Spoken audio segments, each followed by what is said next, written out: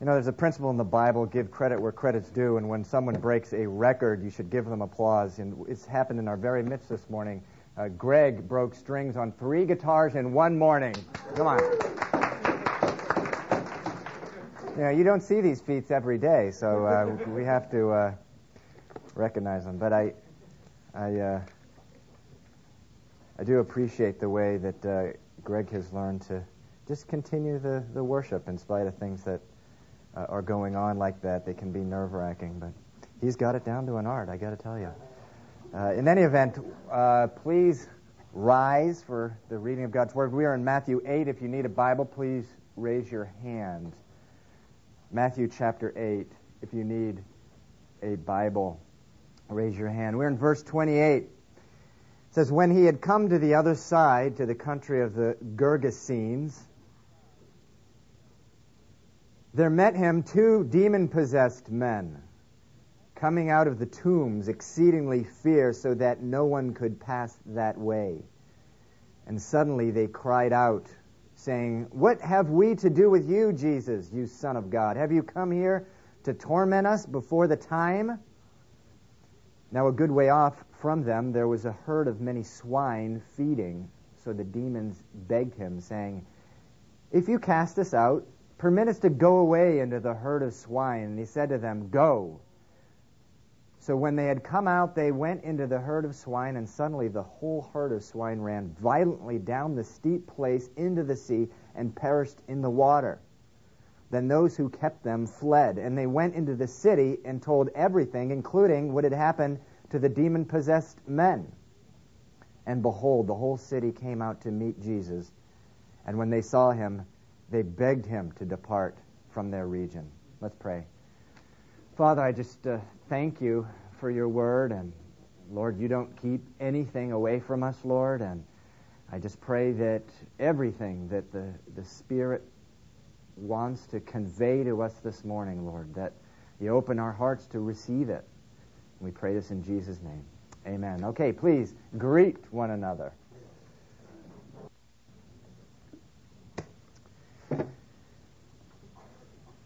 At Calvary Chapel, we teach chapter by chapter, verse by verse,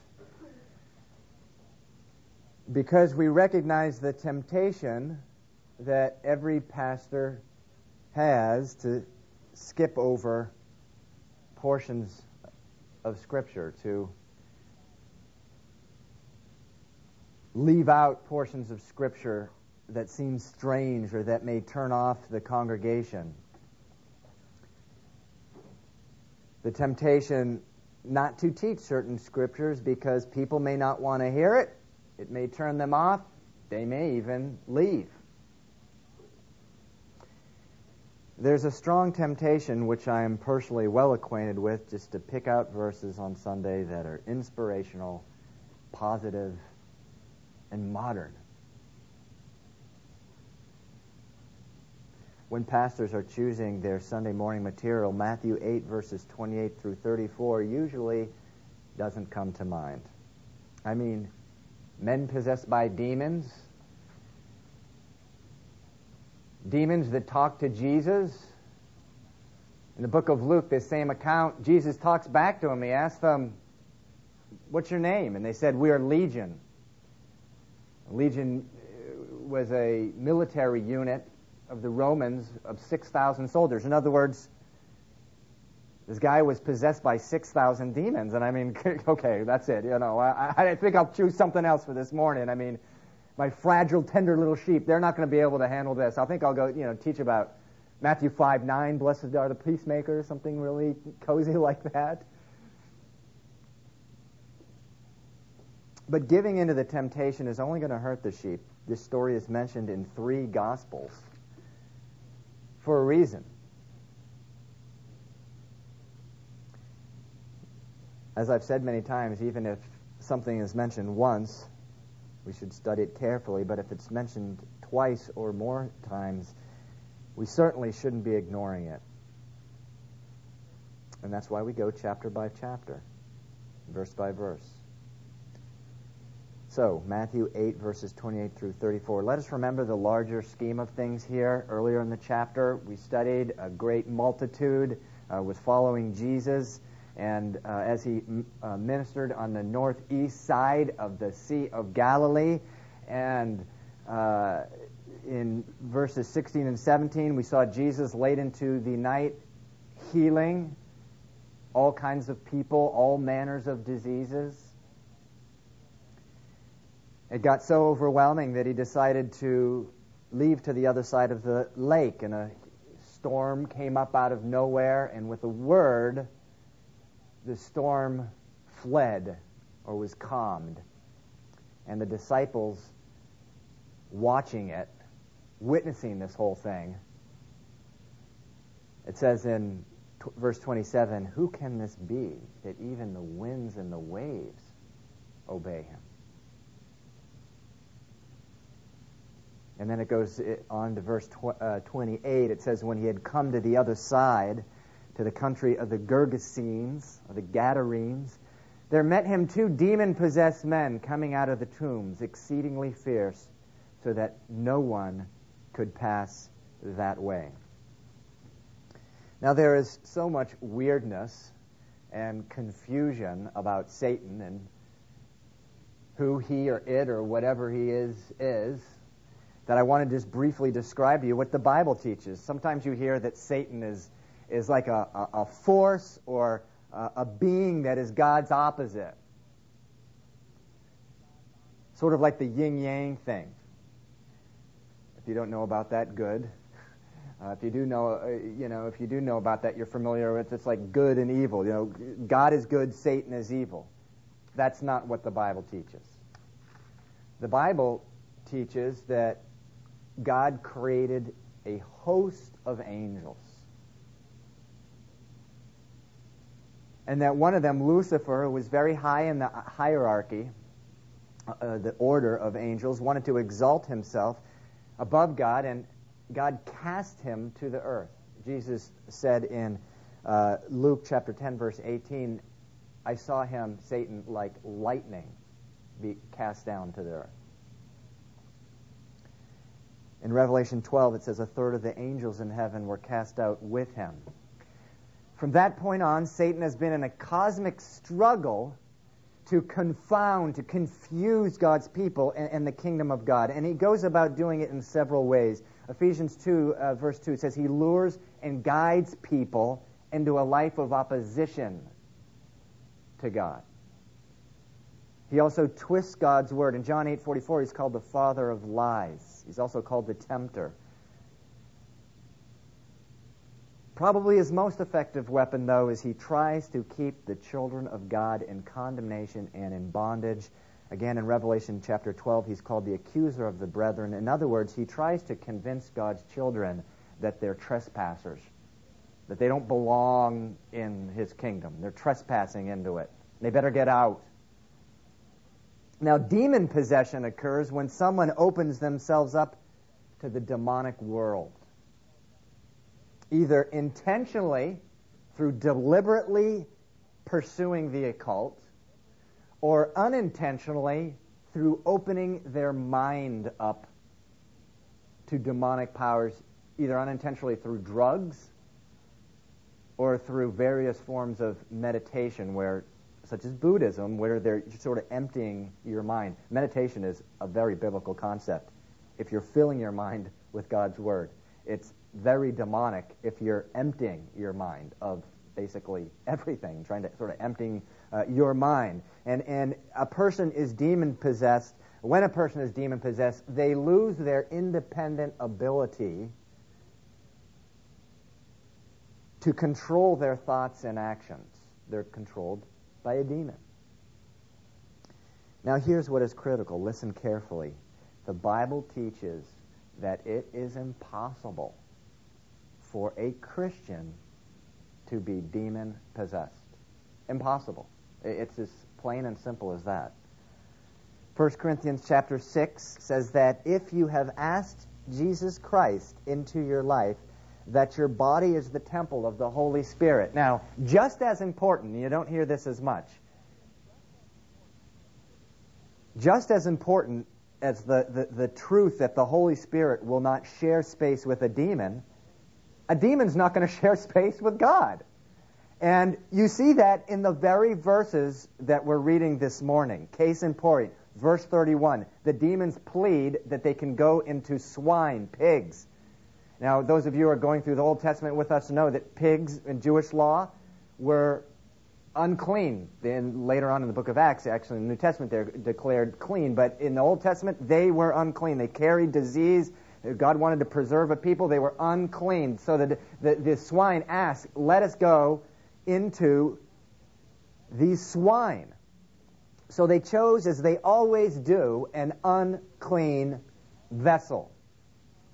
You don't have to, someone doesn't have to worry. Even people who aren't Christians don't have to worry that they're going to be waltzing down the street and then all of a sudden they're possessed by a demon. They have to either deliberately pursue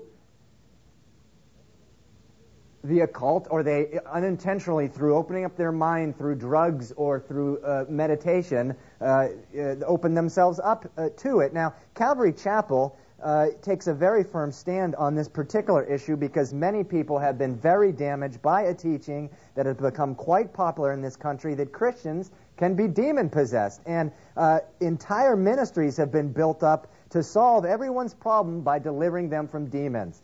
So you have a drinking problem. You have a drinking demon. You have a smoking problem. You have a drinking or a smoking demon. You have an eating problem. You have an eating demon. You have a lying problem, lying demon. An anger problem, an anger demon, and so on and so forth. And the reason that is so dangerous is why? Very simple. It takes away the personal responsibility that all of us have for sin. The Bible says that if I have a drinking problem or a smoking problem or a lust problem, an anger, worry, or eating problem, it's because my heart is desperately wicked beyond cure. The Bible says I confront those problems not by casting out a demon, but by reading God's Word, praying, and with the help of the Holy Spirit and the children of God, the church, you have power to obey God and get out of them. Sometimes it takes, certain things it takes longer than others. But it's not being exercise of a demon, not to minimize demon possession. However, Paul says in 2 Corinthians, be mindful of Satan's schemes. And when he says this, he's saying, what he's saying is, look, don't go out and look for Satan. He's been around a lot longer than you. He's a lot more intelligent than you are. And he's a lot more powerful, apart from God, than you are. But you should be aware, you should be cognizant of his schemes, his goals, his agenda, his lies. There is a spiritual warfare that every Christian who is following Christ must reckon with. So back to our verse. It says in verse 28 again that these demon-possessed men lived among the tombs. And in Luke, it says they were away from the city. They were away, alone, isolated. Lesson number 1. This is Satan's number 1 mode of attack against you, to isolate you from God's people, from His Word, because when he has done that, his lies and his deceit is so much more effective when it's not being counteracted with anyone or anything. If you think that Satan's supreme work is putting some voluptuous babe or hunk in front of you, scantily dressed, you're wrong. That's not Satan's supreme work. It's to isolate you from God's people, from the Word. Because let me tell you, once he does that, everything is like easy fishing. I mean, it's like reeling you in. You know, you're on your own. You know, people who say, oh, I can be a Christian and not go to church, they have an unfathomably dangerous view of their own strength. The Bible says every day, Hebrews 3:13, we should be amongst the brethren. And you think you can go week in and week out on your own? Verse 29, it says, and suddenly they cried out. These are the demons cried out, saying, "What have we to do with you, Jesus, you Son of God? Have you come here to torment us before the time?" I did a lot of street witnessing when I was a young Christian, and one of the teams that I went out with for the first couple of years we had to memorize a whole bunch of Bible verses and share them with people, and believe it or not, this is one of the verses that we memorized. Looking back on it, I'm like, how weird, but this is one of the ones that we did. "What have we to do with you, Jesus, Son of God?" And the reason that they wanted us to share this particular verse was to demonstrate to people that even the demons believe facts about God. So the fact, if you believe facts about God, that, Jesus is the Son of God, Christmas, Easter, he raised from the dead, he was born of a virgin, this type of thing, well, the demons believe that. I mean, here you have a demon saying, "Oh, you Son of God." Now, amazingly, it may seem a little strange to us, but demons don't struggle with unbelief and doubt as we do. They know who Jesus is. And more than that, they know his word. They know his word. Because what does it say right here? It says at the latter part of verse 29, it says, "Have you come to torment us before the time?" Have you come to torment us before the time? Now, in Luke, it says they begged him not to be thrown into the abyss or the bottomless pit. In Revelation chapter 20, it says that in the end times, and I know Revelation chapter 20 was written after, but it's the Word of God. In the end times, Satan and his demons will be cast into the abyss, the bottomless pit. So here you see, the demons not only believe in Jesus and who he is, but they know God's word. They know God's word. Okay, verses 30 and 31. "Now a good way off from them there was a herd of many swine feeding. So the demons begged him, saying, 'If you cast us out, permit us to go away into the herd of swine.'" In the book of Mark, it says there were 2,000 pigs. In verse 32 it says, "And he said to them, 'Go.' So when they had come out, they went into the herd of swine, and suddenly the whole herd of swine went down down the steep place into the sea and perished in the water." Now, many people have struggled with this one. Why would Jesus, first of all, why is Jesus even responding to a demon? Why, and more than that, why is he granting their request? And you read some of the craziest explanations of this. Anytime, be careful of commentaries, because, people just try to explain away things when there's no need to. There's one guy who was explaining this. He goes, "Oh, well, these were wild pigs." And I'm like, so what? What does that mean? He's like, God only loves pigs on the farm or something like that? What does that make a difference? Another explanation is this was an act of judgment because he was going to a Jewish area. Why do these Jews have pigs? And this was an act of judgment. But that's probably not correct. Jesus said repeatedly that when he came the first time, he said he was not a judge. So I didn't come to judge the world, but to save it, to heal it. He'll come again as a judge, but not this first time. So why this episode with the 2,000 pigs? This is, when you think about it, pretty intense. 2,000 animals. They wouldn't even fit in this area, and they went right into the sea and perished. They were destroyed. Well, throughout the Gospels, Jesus wakes us from our spiritual slumber by slapping us in the face, by doing stuff like this.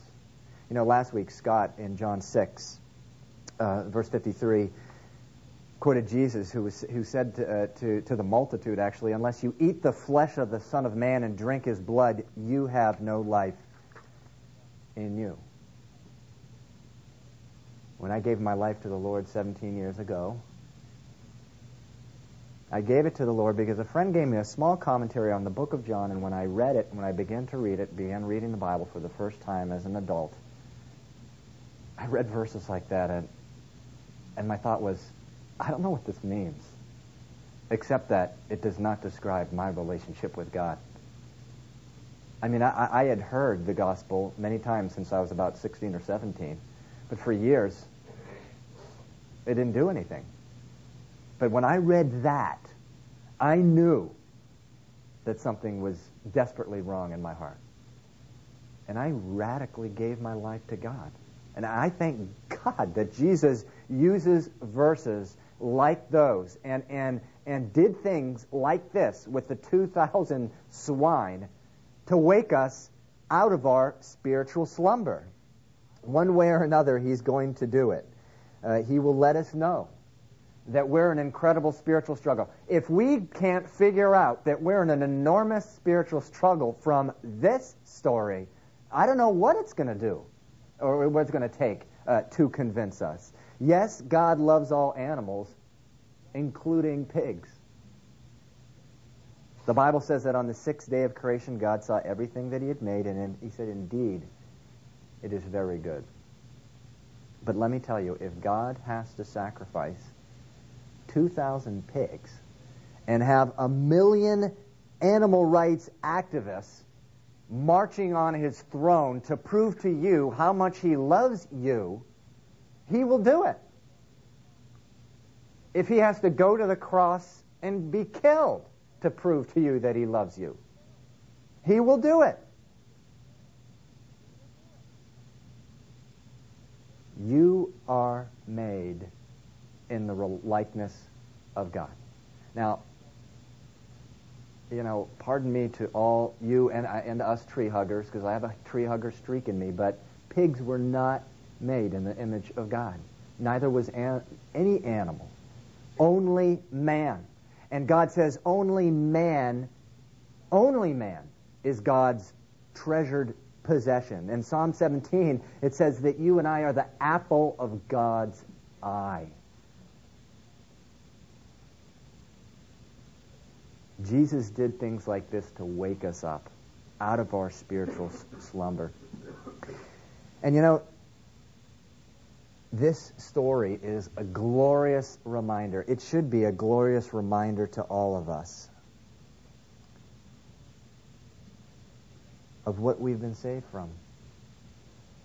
It says these men were, in the book of Mark, that they were crying out day and night for years.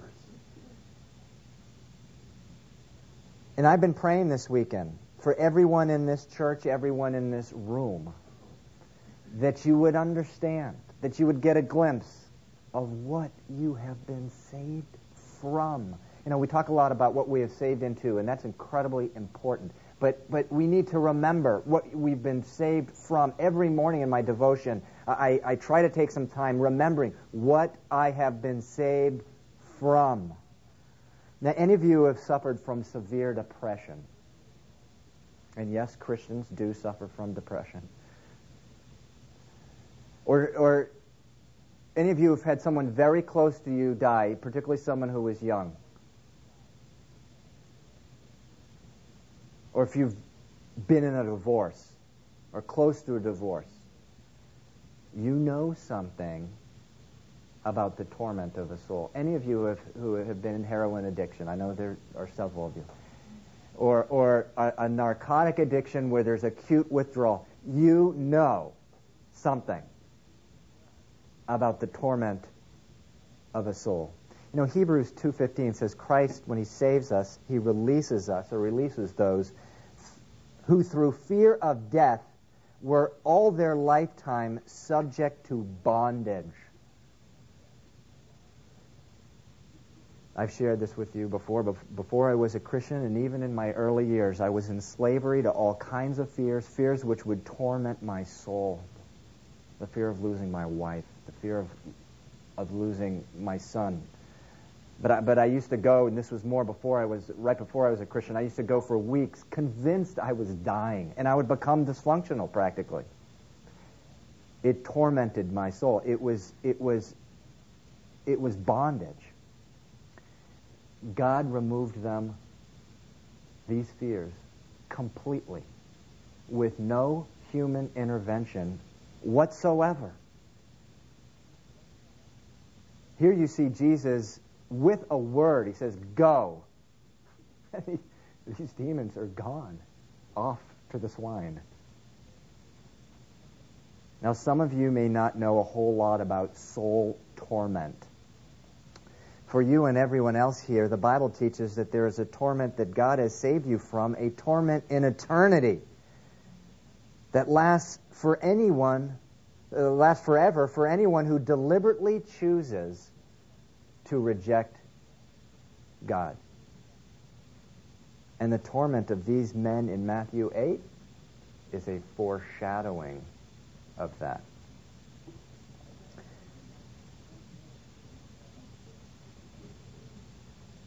I have to take a drink before I share this story. Before I came to Boston 8 years ago, I was an assistant pastor at Calvary Chapel, Miami Beach in Florida, and our church supported missionaries to Jamaica by the name of Harvey and Mary Kay Armstrong. Harvey gave his testimony to the church, and I just love testimonies. I've heard hundreds of them. I love hearing what God has done in people's lives, but I have never heard a testimony like this one. And if I could bring them up here, I would. That's probably not going to be practical, but I'm going to share some of his testimony with you. Before he was a Christian, Harvey was a Florida State Trooper. And about 25 years ago, there was a brush fire in the area that I-75 runs through. I-75 is an interstate highway that runs through Florida. And because of the smoke from the brush fire, the visibility on the highway was practically zero. And so what happened is that cars started crashing into each other. About 10 people died. I was actually in my late teens at the time, and I remember it being reported in the news. Well, Harvey was on the state trooper group that was assigned to this area, and he was called to the scene.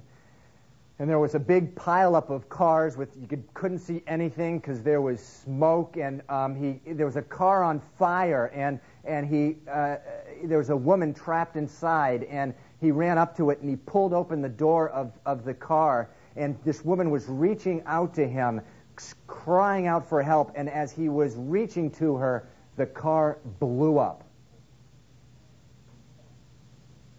And instantly, 80% of the skin on his body was burned off. He was rushed to a hospital, never knew it, found out what happened to the woman. He was rushed to the hospital, and his entire body was wrapped in bandages. For an entire year, each day, they had to remove the bandages and dip his body into a medicated solution, a bath of like iodine or something, which the contact with the medical solution on any part of the open burn caused searing, tremendous pain. And every single day he would be lowered into this medicated bath, and unbearable searing pain would shoot throughout his body. The pain he already had would multiply tenfold. He would scream at the top of his lungs. Everything in him would cry out that he would just die. For a whole year, every day. Harvey Armstrong knew something about the torment, the utter torment of a soul. He was asked about the experience. Did the experience draw you closer to God? Were you saved because of this? And he said, nothing could be further from the truth. I hated God. That he would allow such a horrible thing to happen to me. How could a God of love, he thought, do this? Put him through such agony. And so, they asked him, well, what made you become a Christian then? about 15 months or something after, he first came to the hospital, he went home and he had an extremely vivid dream. In the dream, he saw one of his daughters. He had 2 daughters, 4 or 5 years old. But in his dream, he saw one of his daughters, and she was in her early teens. In other words, she was 4 or 5 years old at the time. But here he saw his daughter, but she was in her early teen. And what was unusual was that she had blonde hair. And his 4-year-old daughter had brown hair. And here in the dream, she's in her early teens. She had blonde hair. And in the dream, he saw his daughter walking towards a cave. The cave was filled with fire, with flames shooting out from it. She was walking into it, and as she was walking, she was looking back at him, waving goodbye. He woke up from the dream, and the Lord told him distinctly, "This is where your daughter is headed if you continue to reject my son." In other words, his daughter would follow his example of unfaithfulness, like is usually the case, not always by the grace of God, but is many times the case. And so all he could think about was the torment that he had been through for an entire year, every day. And the thought of his daughter going through the same thing was unthinkable. He gave his life to the Lord. And a few years later, he and his wife, Mary Kay, they became missionaries, and they went to Jamaica. And by the time his daughter reached her early teens, her hair had turned from brown to blonde. Now, you guys know when it comes to wacky sign and wonder stories, I'm not a fan, and I'm very cautious and skeptical. I share this story for 2 reasons. 1, it came from a reliable source, and 2, it's entirely consistent with the Bible, which, by the way, most wacky sign and wonder stories are not. Actually, they fail both of those qualifications. In Matthew 13:50 and Mark 9:44, Jesus taught that eternity apart from himself is a furnace of fire where there is weeping, where the worm of torment doesn't die, and there is gnashing of teeth. Now, I have personally struggled with the concept of hell, particularly in the early years. And I've spent an enormous amount of time, more than I probably should have, thinking about it. But I concluded that the reason I have struggled with the concept really boils down to one thing. I don't like the thought of hell, and I don't like the thought that so many other people don't like the thought of hell. But if there's one thing I've learned as being a Christian, it's that what I like and what's true are often 2 entirely different things. And more than that, what the world likes and thinks is fair and what's true are almost always 2 opposite things.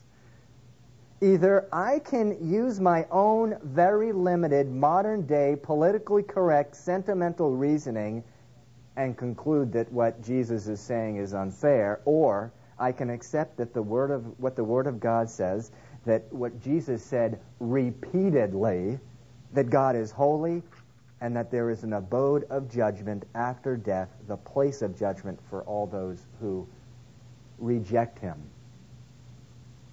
The Bible says that God is holy, that his holiness requires justice, but it also teaches that God so loved us.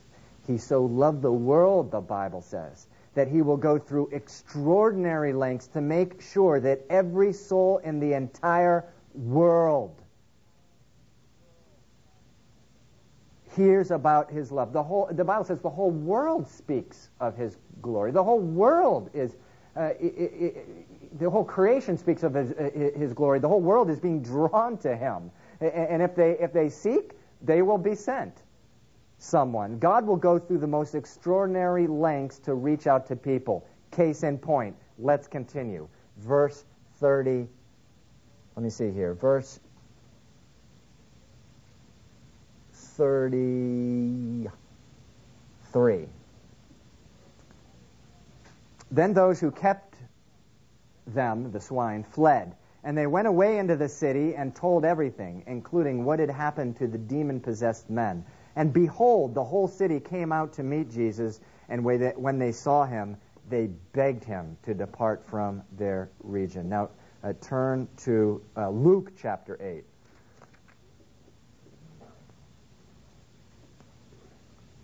Luke chapter 8.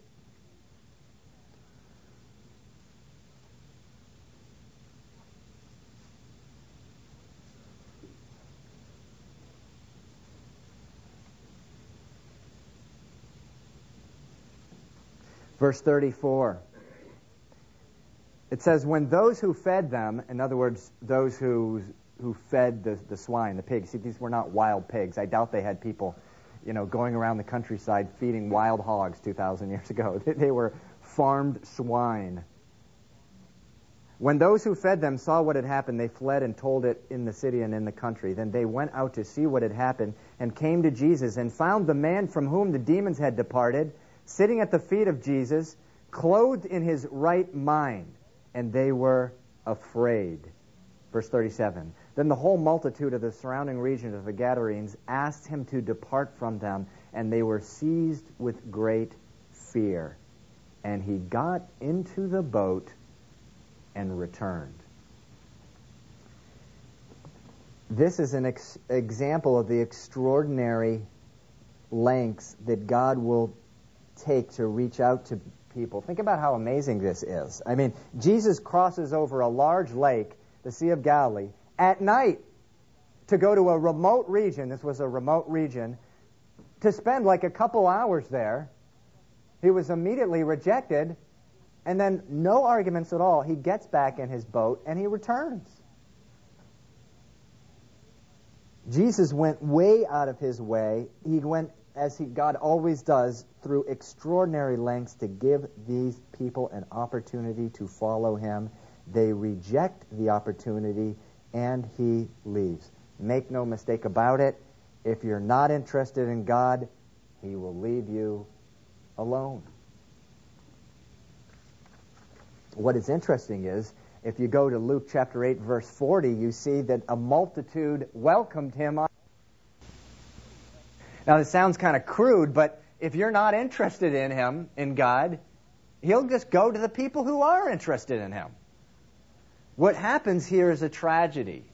It's a tragedy that is repeated world over every day, again and again and again and again. I can't tell you how many times I personally witnessed this scenario where someone is presented clear evidence of God. They see it either in God's Word or through a miracle, not unlike this one, and they see it, but they don't want their comfort shattered. They are fearful of what they may lose. They are fearful of what the future may entail if they follow God, so they say no, even when they see the truth of God right in front of their eyes. Don't let this happen to you. Be the one that welcomes Christ, not the one that rejects him. Now, if you stay with me, let me just conclude here with the last two verses of Luke. That is, the verses concerning this particular story. Verse 38, it says, "Now the man from whom the demons had departed begged him that he might be with him, but Jesus sent him away, saying, 'Return to your own house and tell what great things God has for you.' And he went his way and proclaimed throughout the whole city what great things Jesus had done for him." The Bible says that even as Jesus came once 2,000 years ago, he will come again, so that where he is, we can be also. And I must confess that about 1,000 times in the last 17 years, I've said, "Jesus, will you come back now?" His response up till now, maybe it'll change in 5 minutes, but its response up to now is gently, "No, I want you here as a testimony to my love and faithfulness." And that's what Jesus does with this man. You can imagine being this guy, by the way. What do you want me to do? What do you mean you want me to stay with these people? Look at what they just did to you. I mean, what do you think they're going to do for me? I mean, it says, in Luke there, it says that they had a guard. They had a guard. They had to guard this guy. And, this poor guy had to stay with these people. But Jesus says, yes, I want you to stay. And he says there in verse 39, and tell them the great things that I have done for you. This is the reason he traveled all night to this area for just an hour or two, basically to commission this guy. I doubt all these Gadarenes, as they were called, these people in this area, continued in their rejection with this guy in their midst. Just a living, breathing example. But in any event, this guy, of all people, knew something of the torment of a soul. And now he's just living in their midst. And so we can do with you. So we can do with you.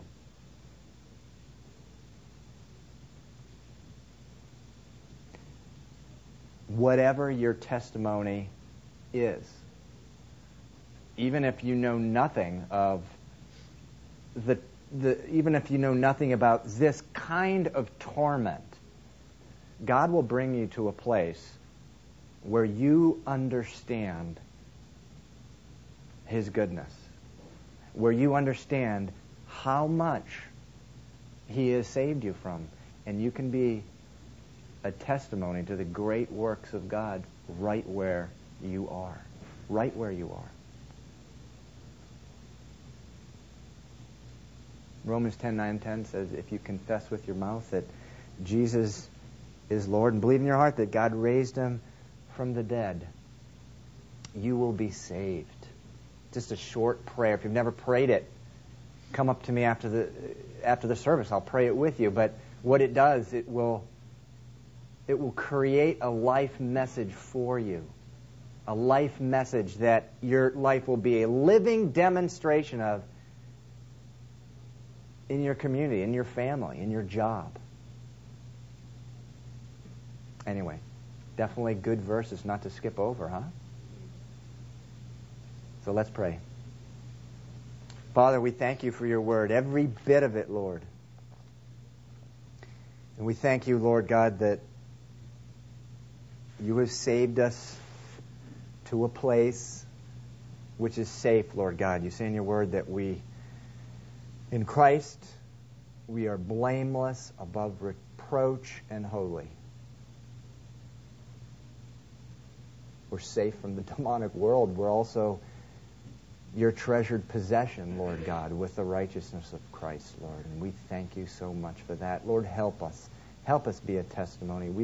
Oftentimes we just don't feel like it. We feel dirty. We stumble.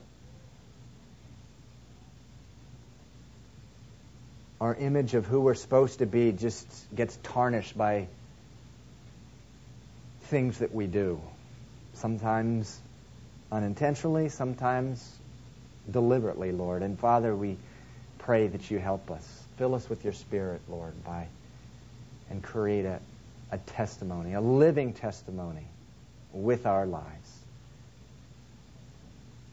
In Jesus' name, amen. Okay, God bless you. If you need prayer, please come up. Also, if you're interested in Peru, we'll be meeting in about 20 minutes. Actually, we'll probably meet up here in about 20 minutes.